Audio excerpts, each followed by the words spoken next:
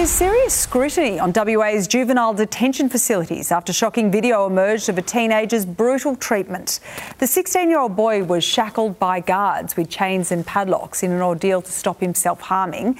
6 guards had previously stormed the admission cell at Banksia Hill after he ripped a toilet from the wall on his 58th day of lockdown. Police had charged the boy with assaulting guards during the mayhem. Those charges were dropped after the videos were played in court.